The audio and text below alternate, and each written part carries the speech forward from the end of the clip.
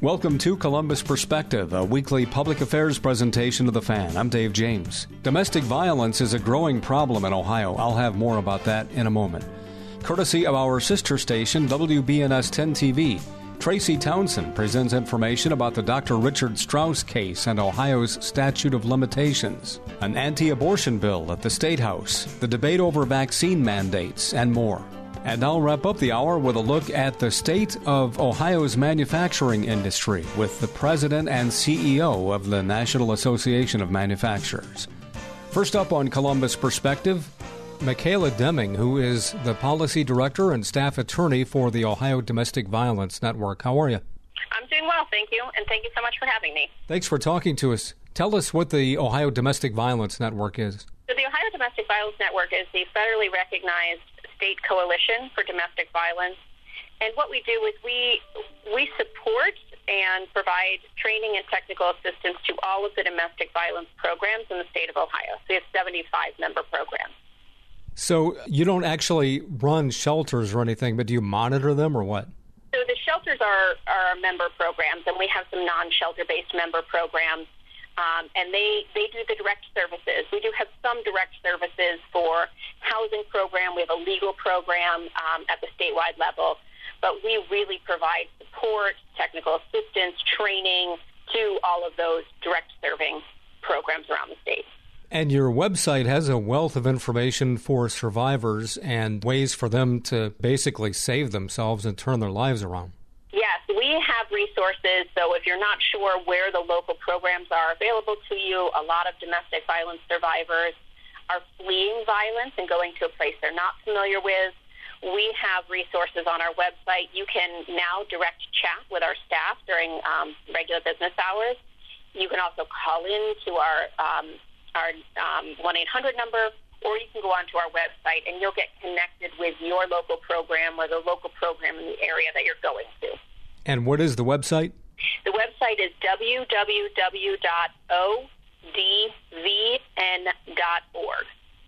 Okay. And now you were in the news, you and the organization in the news this week because of a report that you put out talking about an increase in domestic violence in Ohio.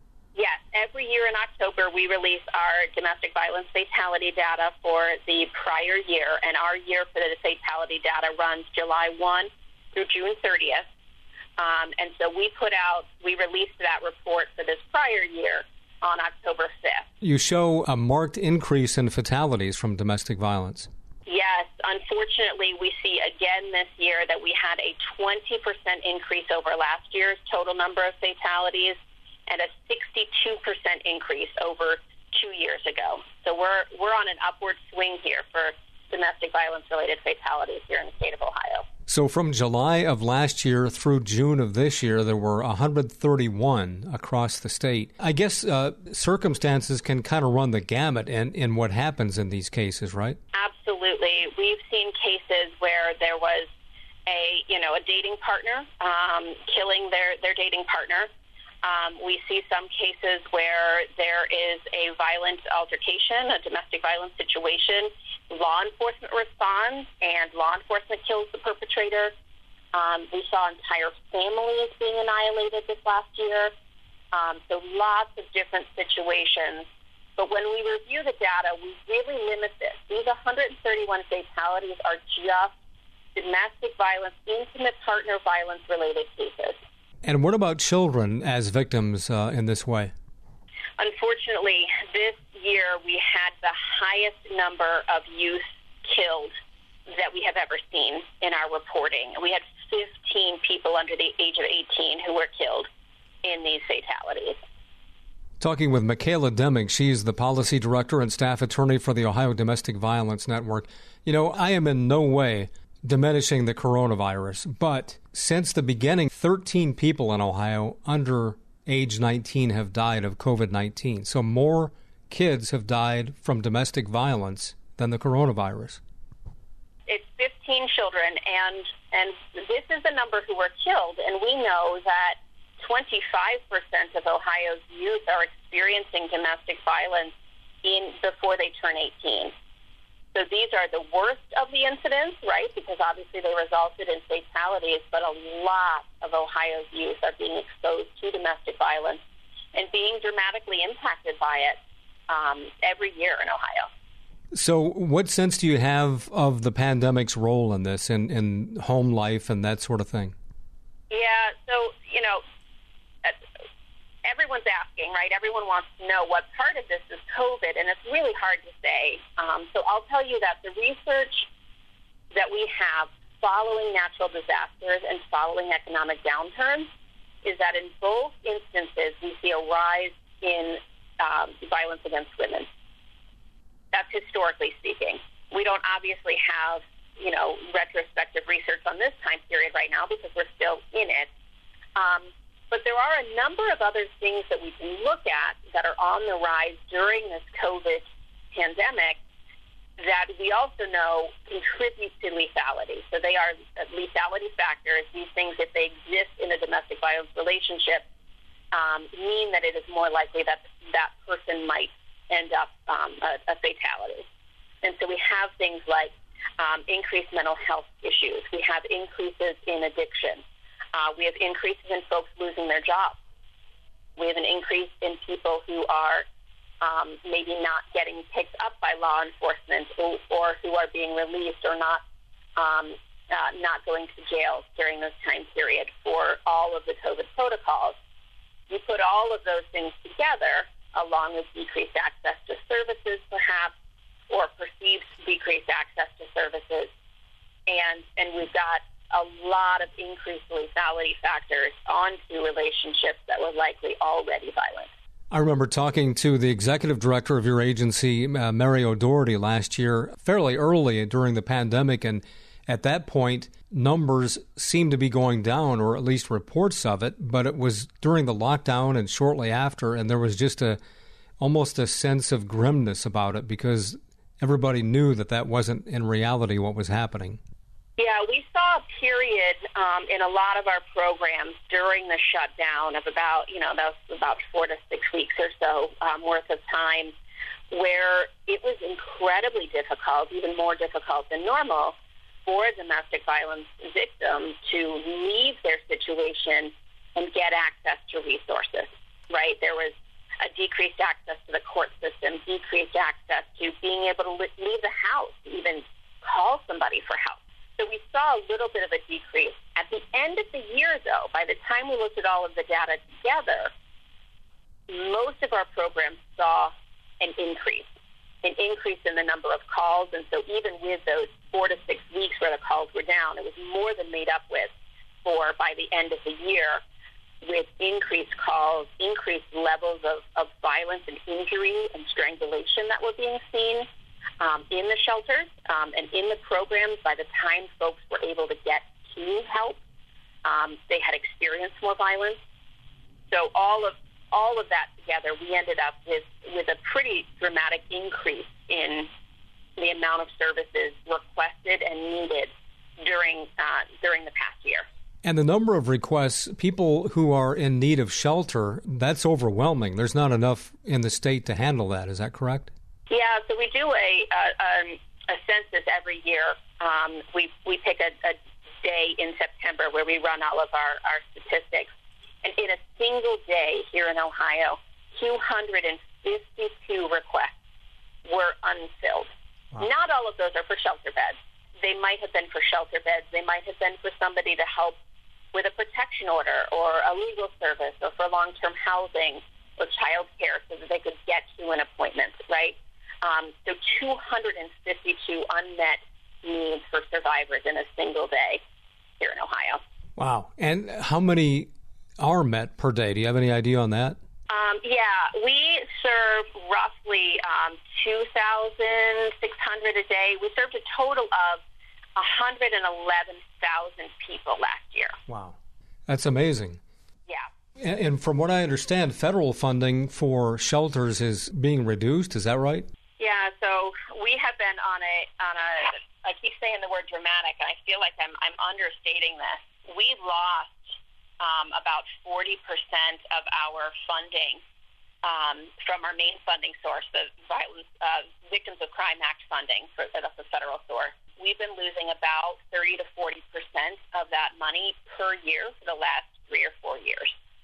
So just to give you a number on that, last year, so in October of 2020, our programs lost $7.7 million in funding just to domestic violence programs. And then in October of 2021, those programs saw another 40% decrease in their main funding source, that VOCA funding.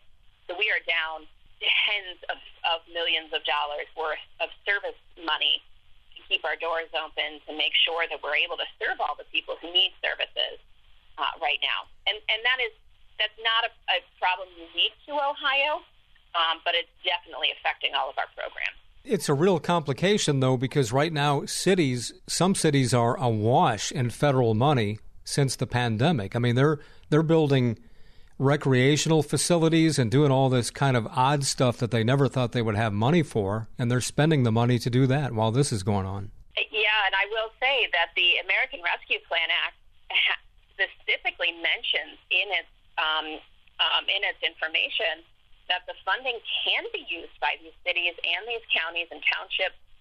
That money can be used for domestic violence survivor services.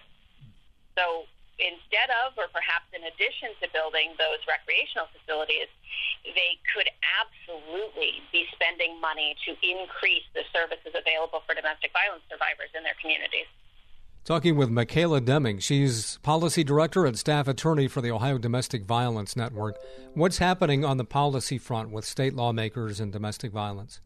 Yeah, so we've got a number of things. I've got a little bit of good news on this front. We were able to get in this biennium budget an increase for our state funding. So last annual budget, we were allocated $1 million a year for domestic violence programs.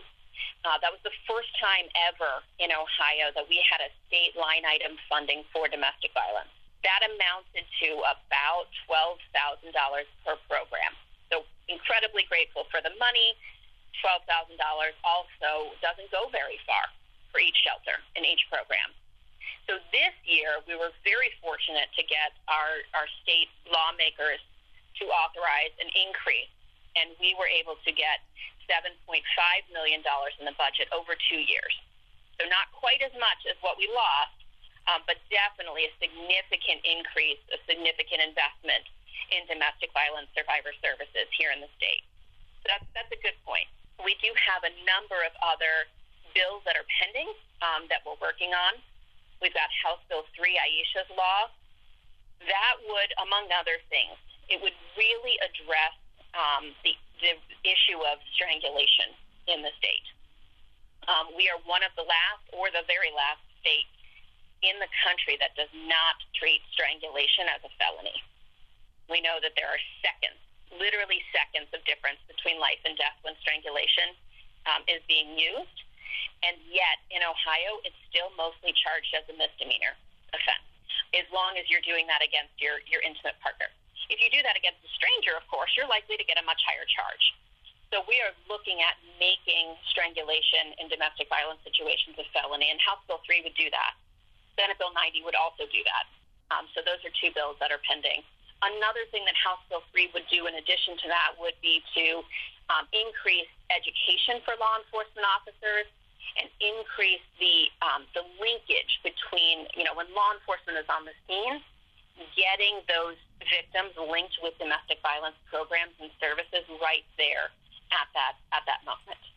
So I wanted to tie a piece together about the fatality statistics that we have for this year and some of our policy work. And that comes down to the bail reform bill. That's House Bill 315 and Senate Bill 182. And we saw this year that at least 6 of the violent fatal incidents in our research, they were folks who were on paper, right? So they had pending domestic violence related offenses in the court. They were out on pretrial release, and the fatality still occurred. And the current pending bail bills would actually make sure that every domestic violence misdemeanor offender would have to be released pending trial. So even if a court was able to see how dangerous the situation was, they would be unable to hold those offenders, and there's no additional safety mechanism for those victims then to stay alive, frankly, while that case is pending. I think most people are probably familiar with the recent death of Gabby Petito, the couple who were living in Florida. They were traveling out west in a van, and they were stopped, I believe it was in Utah, and police, there's a video about an hour long of police talking to both of them and trying to determine, for the most part, whether to charge her with domestic violence. And the whole thing is just troubling all the way through it, but you also can have some feelings for the cops who are trying to sort all this out and the difficult decisions that they make in situations like this. Absolutely. It's law enforcement, it's the police, and the judges and the probation officers. Everyone who's involved in these cases absolutely wants to do the right thing, is trying to do their best with the information that they have. And yet, we still have really high rates of fatalities related to domestic violence. And so I really think it's in looking at reports like the one that we've issued, looking at the really rich research that we have about lethality factors that can help us look at situations and have it's not 100%, but we can have a better idea of which cases are more dangerous, might need more intervention or different intervention. And that is one of the things that House Bill 3 does, would make every law enforcement agency in the state do a lethality screening at the scene of domestic violence incidents so that law enforcement would have a better idea of how dangerous the situation is, as would the victim. And we have existing laws on the books where those lethality factors are supposed to be presented then by the prosecutor to the judge, so the judge can make better decisions about pretrial release conditions, using the research that we have about why and how some situations might be more dangerous than others. If there's a call for domestic violence and an officer responds to a home, are they required to arrest someone, or how do they work that out in Ohio? Yeah, we have a preferred arrest policy in Ohio, so there should be an arrest that happens. It does not always, and there's some, really complicated considerations around that. In some instances, both folks are arrested because law enforcement is unable to determine the predominant aggressor in the situation. Or, we see situations where some injuries don't appear or aren't external until later, and we see that a lot with strangulation. If a victim is being strangled, they are likely to, try and save their life, which might result in scratch marks or a bruising on the face or the hands of the person doing the strangulation, and those might be the only injuries that the officer sees on the scene, as opposed to seeing the strangulation injuries, which might, again, just be internal, even if the person is about to die. And so there are some really complicated decisions, I think, as you already mentioned, about what does law enforcement do on the scene when they're getting very different reports of what has happened, and how do they make those safety decisions on the scene. So there is a preferred arrest policy. There is supposed to be one person who goes and gets booked when that incident occurs. But there are reasons that it does not always happen, and there are some times when both folks get arrested. Well, I think, and again, bringing up the Gabby Petito thing, she ended up being killed. We don't know if her boyfriend is responsible for that at this point, but you could see the police agonizing over what to do in that situation. Yeah, really complicated. And again, those are the situations that we are often in. It is very difficult because you're going to get, at all phases in the process, a different version of events. And the better training that people have who are trying to make these really complicated decisions, the more likely we are to end up with decisions that are going to lead to better safety for the victim.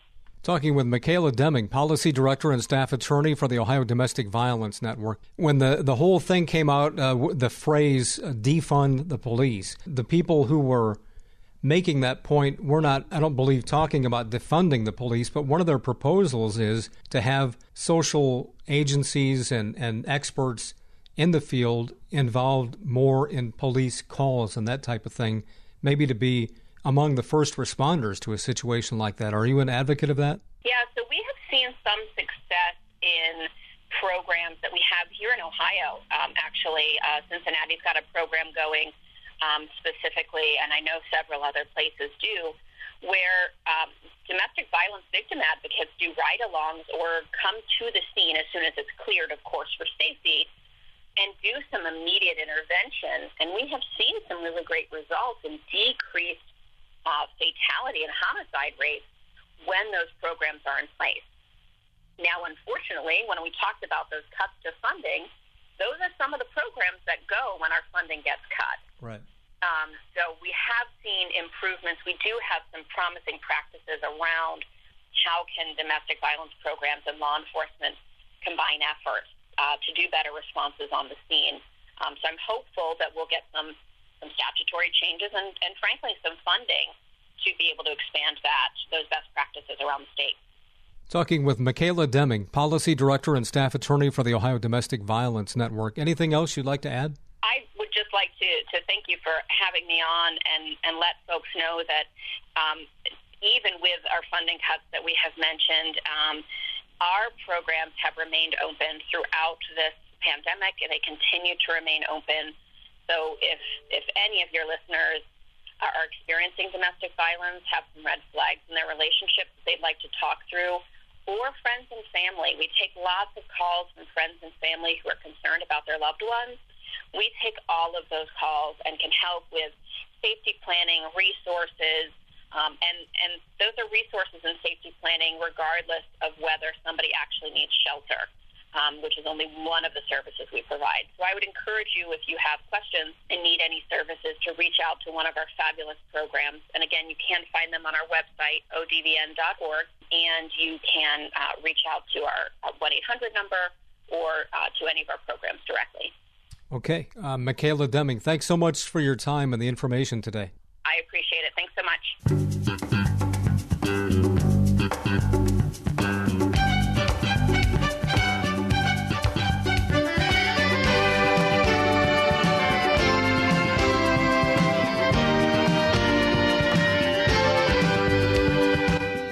This is Columbus Perspective on the Fan, courtesy of our sister station, WBNS 10 TV. Here's Tracy Townsend from her Sunday morning public affairs program, Face the State. A new edition can be seen this morning at 11:30 on 10 TV. Lawmakers are demanding changes to the statute of limitations in Ohio after a federal judge dismissed Dr. Richard Strauss abuse civil cases. Hear from the chair of the Ohio Democratic Women's Legislative Caucus, who says this is personal. Protesters at the State House speaking out against that so-called trigger abortion ban bill. We'll explain how it would work if passed. And lawmakers push to make it easier to opt out of a COVID-19 vaccine mandate. But the bill didn't make it very far. Thank you so much for joining us for Face the State. I'm Tracy Townsend. We're going to start with that legislative response to the dismissal of the lawsuits over the abuse by the late OSU team Dr. Richard Strauss. The judge dismissed the civil cases against the university late last month, citing the statute of limitations. In fact, the judge said the legal system failed the victims. Well, now lawmakers are trying to change it so this does not happen again. For at least one member of the Ohio legislature, this is something of a personal matter. State Representative Lisa Sobecki represents Ohio's 45th Ohio House District. She is also the chair of the Women's Legislative Democratic Caucus and a rape survivor.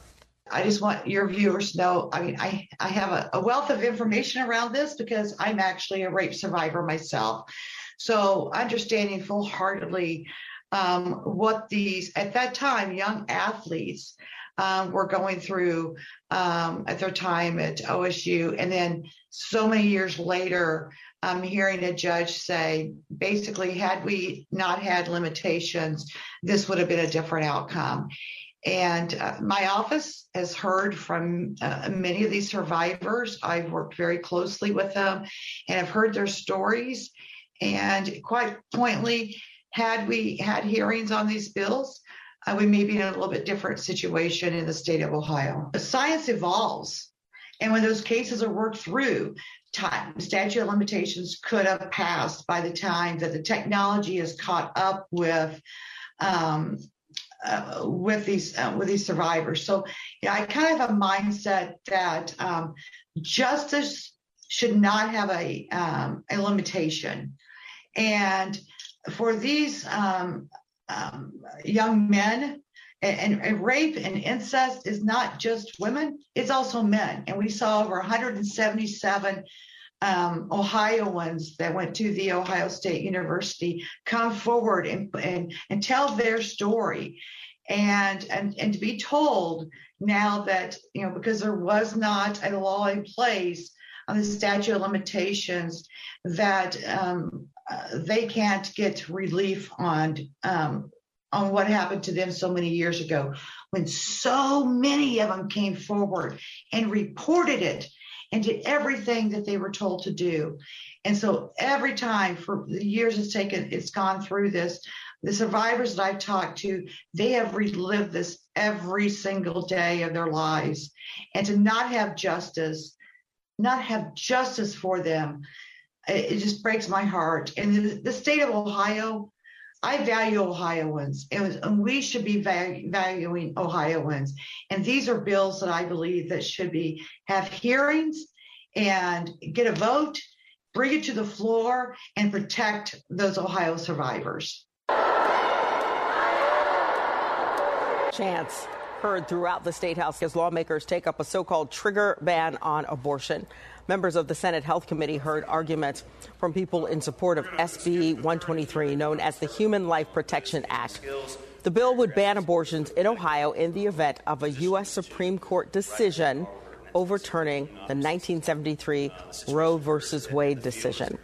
SB 123 makes no exceptions for abortions, even if a woman is raped or if a woman is a victim of incest. We believe that women who have been raped and who have undergone something so terribly, terribly violent, we believe that perpetuating that violence against her innocent child, who is another victim in the scenario, doesn't undo the trauma, it doesn't undo the hurt, it only adds another victim to the scenario. It's terrible for all people who are trying to make very personal healthcare decisions about the future of their lives and their families. Supporters say 12 other states have passed this particular Human Life Protection Act legislation. No action was taken on the bill this week, but we are going to monitor this. We'll keep you posted if and when lawmakers take action and vote on that bill.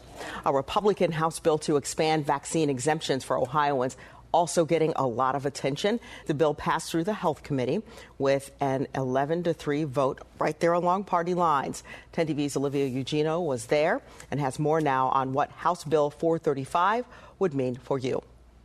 The Ohio COVID-19 Vaccine Fairness Act was unveiled. This legislation is sensible and responsible. The Republican bill outlines exemptions to the COVID-19 vaccine if passed. Here are the exemptions they're proposing for most employees of both public and private businesses. Medical reasons: if a person has natural immunity, meaning they've had COVID before and have antibodies, and reasons of conscience, which includes religion. Students of both public and private schools would also be allowed the same exemptions, but anyone working in a children's hospital or ICU that includes students who study there are not included in the bill. We want to be cognizant of protecting those that are in the most compromised of states. Employers would, however, be allowed to require other measures for those who do not want to get vaccinated, such as weekly testing or masking. Upper Arlington Democrat Allison Russo was against the bill passing committee. She says it's rushed. Representatives had just minutes to read the bill. The committee also didn't hear from anyone in the community. There are a number of issues that have been added into this legislation that that this committee has not discussed before that are deeply concerning. The sponsors of the bill said this bill needs to be pushed because of approaching and future vaccine mandates. The sense of urgency is there because these deadlines are looming. If this bill passes, it would be in effect until June 30th of 2023. At the State House, Olivia Eugenio, 10 TV News. Proof of vaccination status is now required at more venues across the city.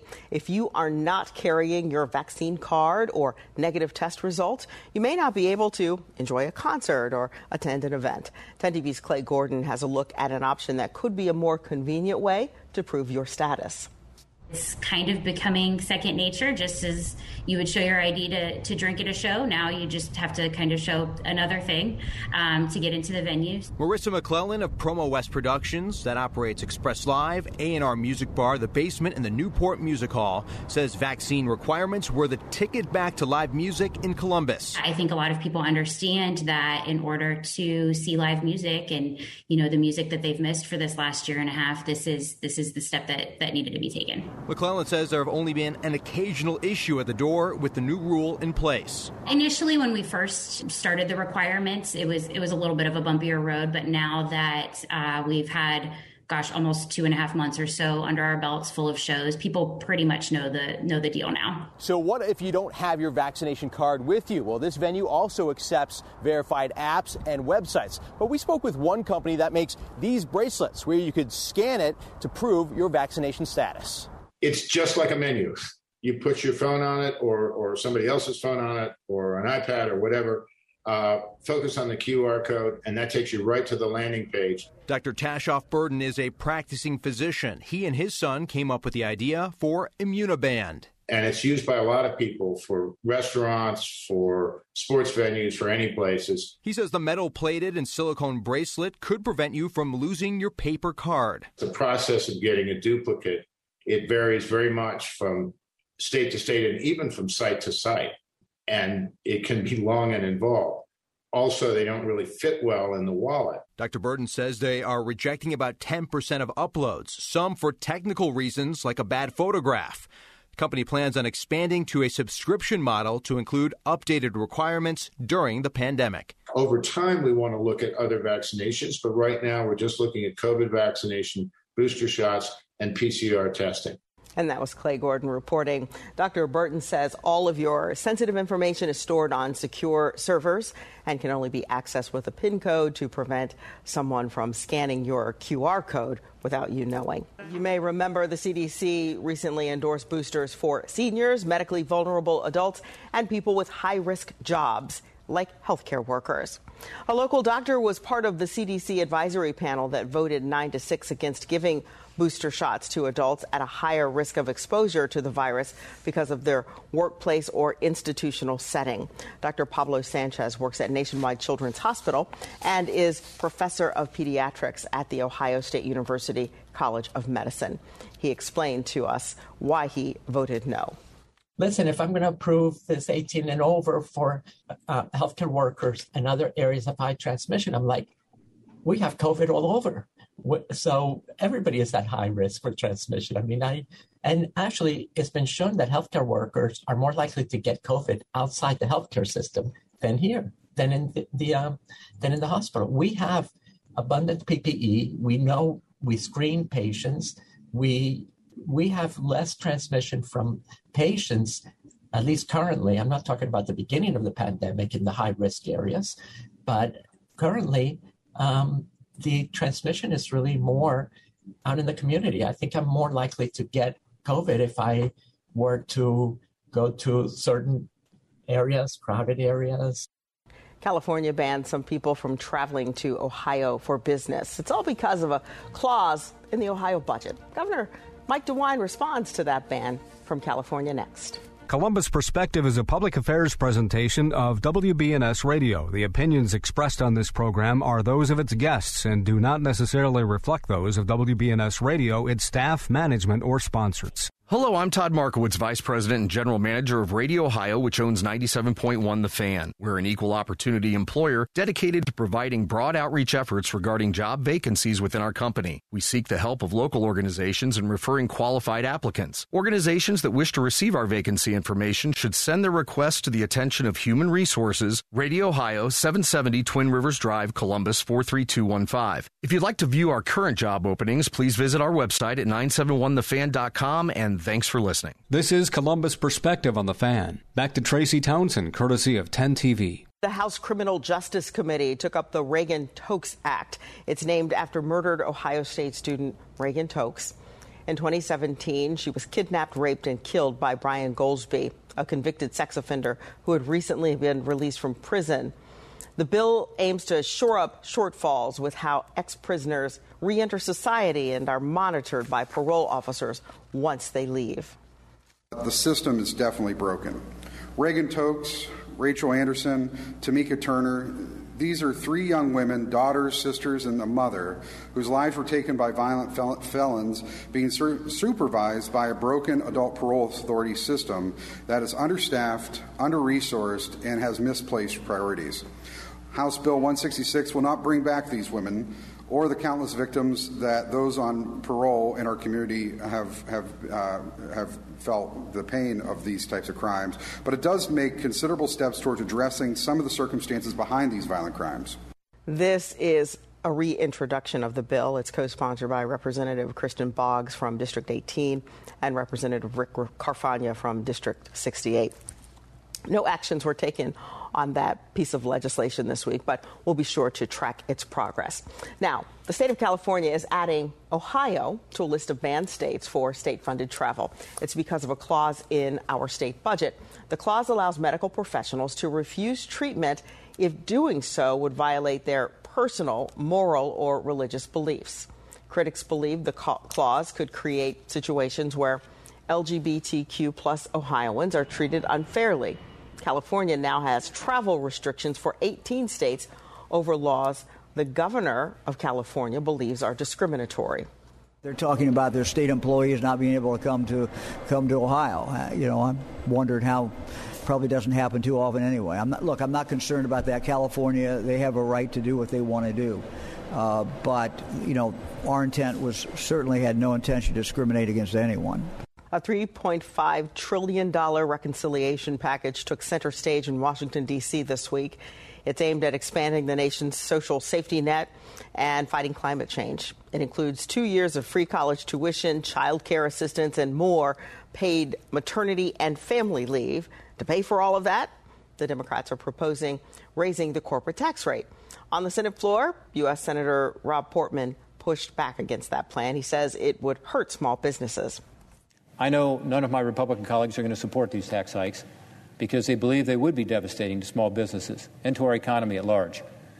And I would urge any of my colleagues on both sides of the aisle who care about our long-term economic health to take a long look at what this tax plan would actually do, what it would mean to our competitiveness, what it would mean to individuals and families, what it would mean to small businesses, and instead make the smart choice to reject these tax increases on the small businesses, the very small businesses that drive the economy in the United States of America. Democrats, including Senator Bernie Sanders, argue the bill will help ordinary Americans who are struggling to make ends meet. Ohio's minimum wage is about to increase starting January 1st. It's going up to $9.30 an hour for non-tipped employees, and it's going to be $4.65 per hour for those who are tipped. The changes come from a constitutional amendment that was passed by Ohio voters back in 2006. It states Ohio's minimum wage should increase each year based on the rate of inflation. Remember, the latest Consumer Index report shows there is a 5.8% inflation increase since last September. So those increases there. Researchers say when it comes to creating jobs, Ohio is currently running behind the rest of the United States. 10 TV's Kevin Landers talked with Michael Shields with Policy Matters Ohio to find out why. Ohio has recovered more than 620,000 jobs since April of 2020. That was our lowest month from the COVID recession. But as of August, we're still missing about 264,000 jobs. since before COVID-19. That's 4.7%. The U.S. is down about 2.7%. So the U.S. is recovering jobs about 3 times as fast as Ohio. Is this a function of Governor DeWine's policies, or is it something else? This is a problem. It took Ohio over 7 years to fully recover the jobs that we lost to the Great Recession. That recovery was dragged down by austerity policies that cut government spending just when it was needed the most. Federal policymakers, I think, learned from the mistakes of that recession and passed historic fiscal stimulus this time. That includes lots of direct stimulus. It includes robust unemployment compensation that recovered a lot of folks who are usually excluded from state benefits because they're paid too little or because they're paid too little, if they're classified or even misclassified as contractors, not employees. Ohio policymakers, I think, have mishandled a lot of the opportunity that those payments have created. And Ohio has spent $1.5 billion in American Rescue Plan dollars that were supposed to be used to drive recovery to instead pay off debt borrowed by Ohio's Unemployment Trust Fund. The fact is, we needed to properly fund Ohio's unemployment system long before COVID-19. Employers pay an unemployment tax on only the first $9,000 in wages. But instead of fixing that, Ohio lawmakers have bailed out our underfunded system with money that should have gone to the people hit hardest by the COVID recession, to frontline workers who have kept us safe through this crisis, and to drive recovery, to drive a robust recovery that really includes everybody. We are gaining jobs. We have gained back a little more than 620,000 jobs since our lowest month, which was in April of 2020. In the first few months after the stay-at-home order that Governor DeWine issued, our jobs recovered pretty rapidly. But for the last several months, our job recovery has been pretty slow. It's been recovering at 6 months. Over the last 6 months, it's been averaging about 0.14% per month. So at that rate, it's going to take us right around 43 months to recover all the jobs that we've lost.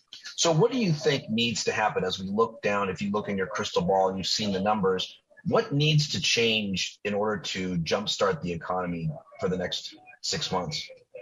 Sure. So I think one of the things that policymakers really have taken away from the last recession is that it's government's job to help to drive a recovery when we're coming out of a recession. This is something we've seen historic fiscal stimulus, both in direct payments and also through really robust unemployment compensation. Unfortunately, Ohio opted, Governor DeWine blocked $300 in enhanced federal benefits in June of this year to folks who've lost their jobs as a result of COVID-19. In order to drive a robust recovery, we need to direct fiscal stimulus to the folks who need it the most, people who have been harmed by COVID-19, and also to recognize and adequately compensate the folks who have really carried us through this, who got us through the pandemic and are helping us as we recover. And thank you for joining us today. That's again Tracy Townsend, courtesy of our sister station, WBNS 10 TV, from their Sunday morning public affairs program, Face the State. A new edition can be seen this morning at 11:30 on 10 TV. Vision loss is not something that you feel until it happens. Most people lose their vision from diseases like macular degeneration and glaucoma, not at birth. 3 million Americans have glaucoma, and half don't even know it. 11 million people in the United States have macular degeneration. So many eye disorders can be treated if caught early. Make a plan today to get your eyes checked. Visit brightfocus.org to learn more.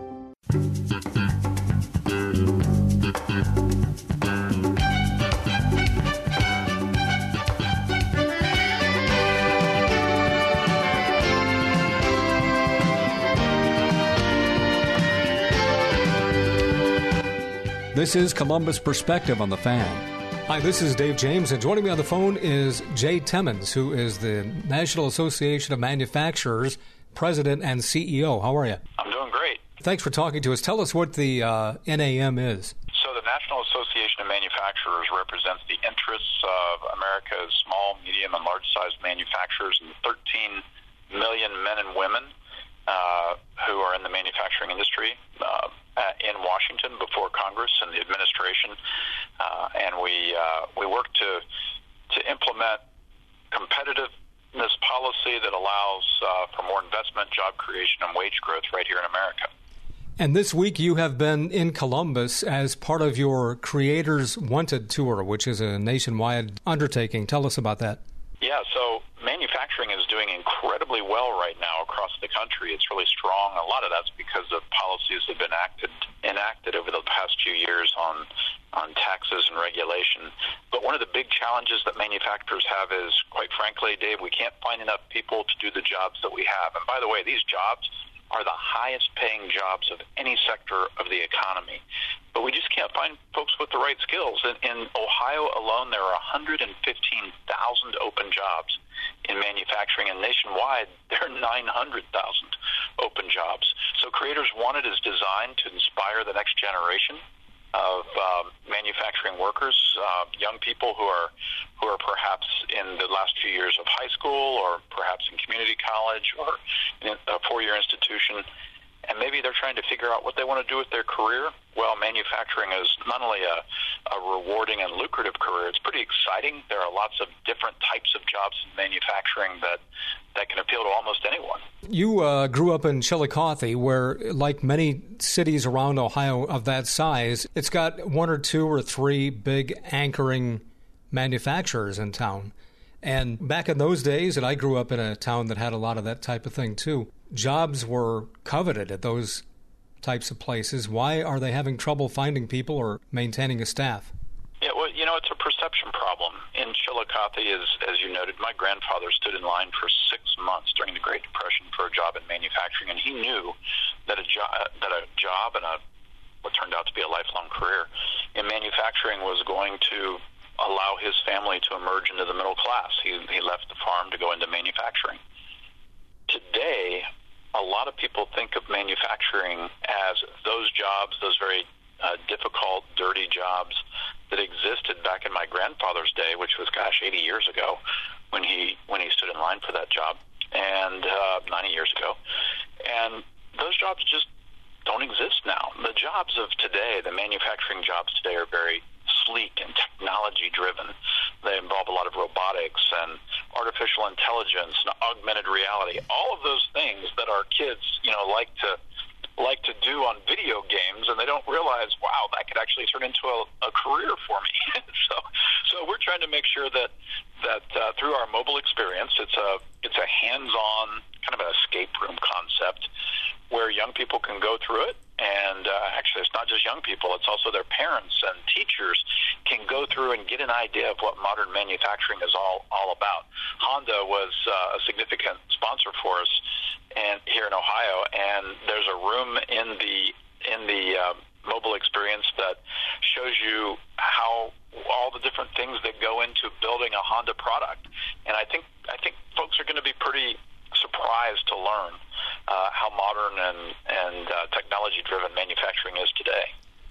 It seems like if you can get kids at the high school level and at community colleges aware of the types of, maybe computer know-how that could work in an industry like that wouldn't necessarily require a full-blown 4-year stint at a university, that's gold to get that information out.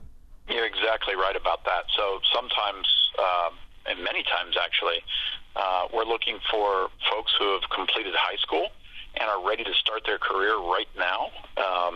Perhaps the job that they're interested in might take a few years of training at a technical school or trade school or perhaps even a community college. There are a few jobs that require 4-year degrees or even higher, but there's really something for everyone in manufacturing, which is why I get so excited about telling the story. Last week, I saw a group of young people who came to view the mobile experience, and quite honestly, they started out listening, and I don't blame them. They were kind of shuffling their feet, looking down at the ground as a bunch of people were giving speeches at the launch of this thing. So that wasn't the most exciting thing for them. And so I kind of asked them, thought about a job in manufacturing, and not many hands went up. Once they went through that experience, they came alive. They were so excited. They went through the experience, and then they came out and they saw our platform called Creators Connect, which people can go to at NAM.org or creatorswanted.org. And they suddenly saw all these job jobs that were available, and you could see them saying, hey, I might want to do that. I might want to go there. And so it really is just bringing this experience to local communities so that young people get an idea of what's available to them. Talking with Jay Timmons, National Association of Manufacturers President and CEO. You mentioned trying to hire people for the right jobs in manufacturing. What is the state of the industry in Ohio? Well, the industry is very strong. We enacted in 2017 some competitive tax policies that frankly helped us attract investment into the United States. We've heard all the stories about the next dollar being invested outside of the United States. Well, today, manufacturers are investing here because we have good tax policy that allows them to be competitive. That's allowed us to grow jobs in Ohio and throughout this country, and it also allowed us to increase wages at a record level for 3 years following those tax policy changes. So the state of the industry is strong. We have some issues. We have some supply chain problems that we've all heard about. Those supply chain problems are directly related to the fact that we can't find enough people to work in these facilities to make the goods that we produce. So again, all roads, don't mean to sound trite, but all roads definitely lead back to finding that next generation of manufacturing workers, bringing them into our manufacturing family, and allowing us to be competitive for many generations to come. You mentioned Honda's involved in this, and the auto industry in general has had kind of a chaotic couple of years as we move toward electric vehicles. We've had good news and bad news in the industry. Honda seems, on the surface anyway, to be the most stable of all of them in terms of they sort of planted their foot in America right here in central Ohio, and that's just been going strong ever since. 1979 was when they opened their first facility, I believe. I believe that was the year in Ohio, and they've just been going gangbusters. But we have iconic automakers that are creating our future, whether it's through electric vehicles, self-driving technology, all of those things. When you think about that, how different our vehicles are today than they were even 5 years ago, and how different they're going to be 5, 10, 15 years in the future. If a young person wants to figure out how can they help with climate change, how can they help with making sure that our air is cleaner, and they have an interest in autos, well, the auto industry is trying to figure that out every single day. We want them. We want these young people to come into our industry, whether it's Honda or any of the other brands. I can tell you that there's a job waiting for a young person if they are excited about the future and they want to make a positive difference. Talking with Jay Timmons. He's the president and CEO of the National Association of Manufacturers. What about this Creators Wanted Tour? Where is it going? So the Creators Wanted Tour is launching in Ohio. I get a little personal pride out of that since I'm a Buckeye and an Ohioan. So I'm really pleased and proud that we were able to kick off in Ohio. Then we're going to be going to South Carolina. We're going to be in Kentucky. We're going to be in Iowa. We're going to be in Michigan. We're going to even be in Nevada and Texas. It's going to be all over the country this year, and then we're going to figure out what next year brings. We had planned to do this, Dave, starting about a year and a half ago. Then the pandemic hit. So a live, hands-on, in-person experience didn't exactly work in the middle of a pandemic. But we were able to relaunch it now that things are getting back under control. But during that time period, it gave us the opportunity to launch a virtual experience where we actually had about 6 million young people experience the tour virtually. So we're going to continue that as well. And I'm talking about the fact that we've had to deal, as every single American has, with the pandemic. That's another thing that I think folks don't actually always realize.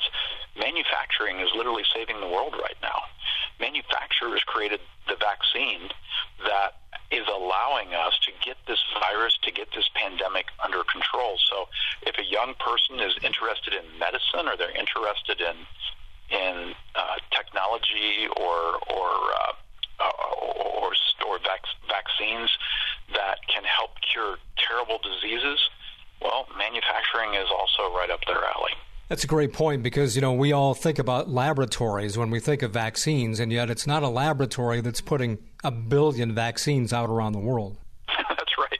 Well, the laboratory is part of the manufacturing process, too. So when we talk about some of those careers that might require additional education, perhaps a 4-year degree or even more, we have scientists in laboratories. Look, manufacturers believe strongly in science. We are a science-based industry. But to your point, once the vaccine is created, well, then we have to have people on the front lines making not only the vaccine itself, but think of everything that goes into it. Think of the syringe. Think of the little tiny bottle that the vaccine comes in. Think of the rubber cap that must go on it, and how that rubber cap is tied to supply chains all over the world, because we don't grow rubber trees here in this hemisphere.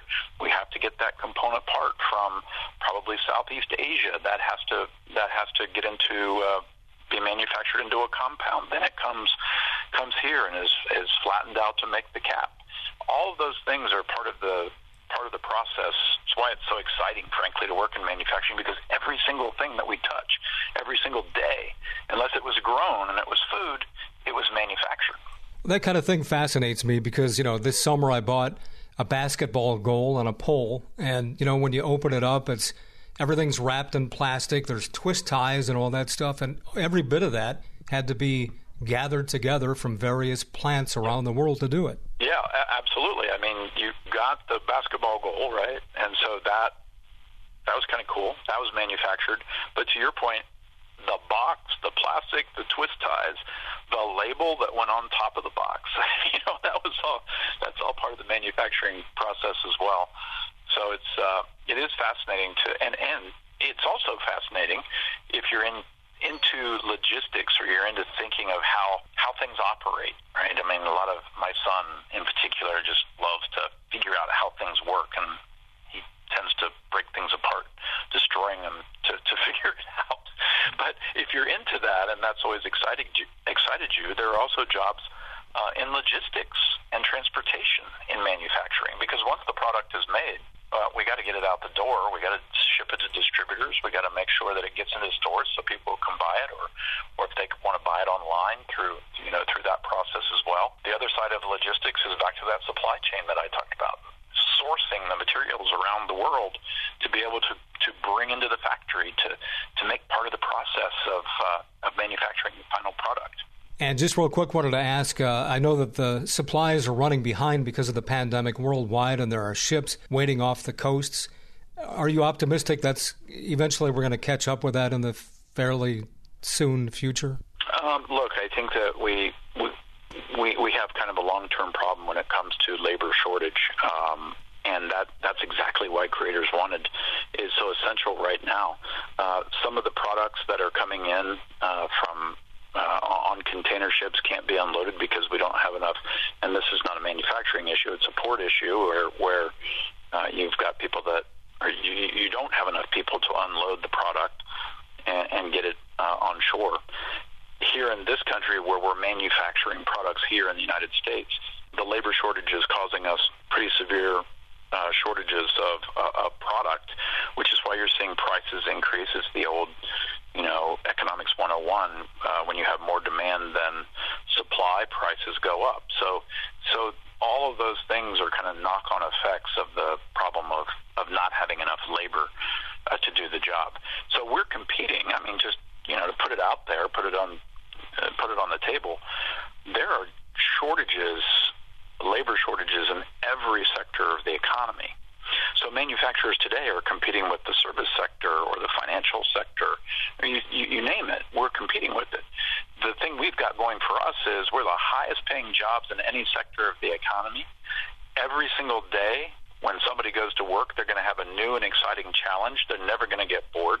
So I know when folks learn about manufacturing, they're going to give us a second, third, fourth look and say, hey, this is probably where I want to be when I finally start my career. Jay Timmons, he's the president and CEO of the National Association of Manufacturers. If people want more information, Jay, where do they find it?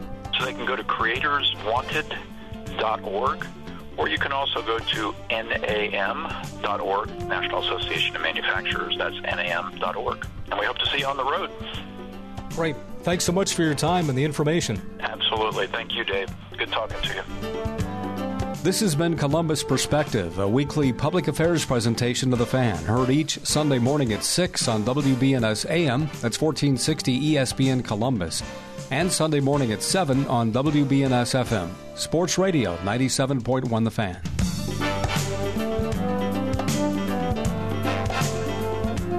Join us again next Sunday for Columbus Perspective.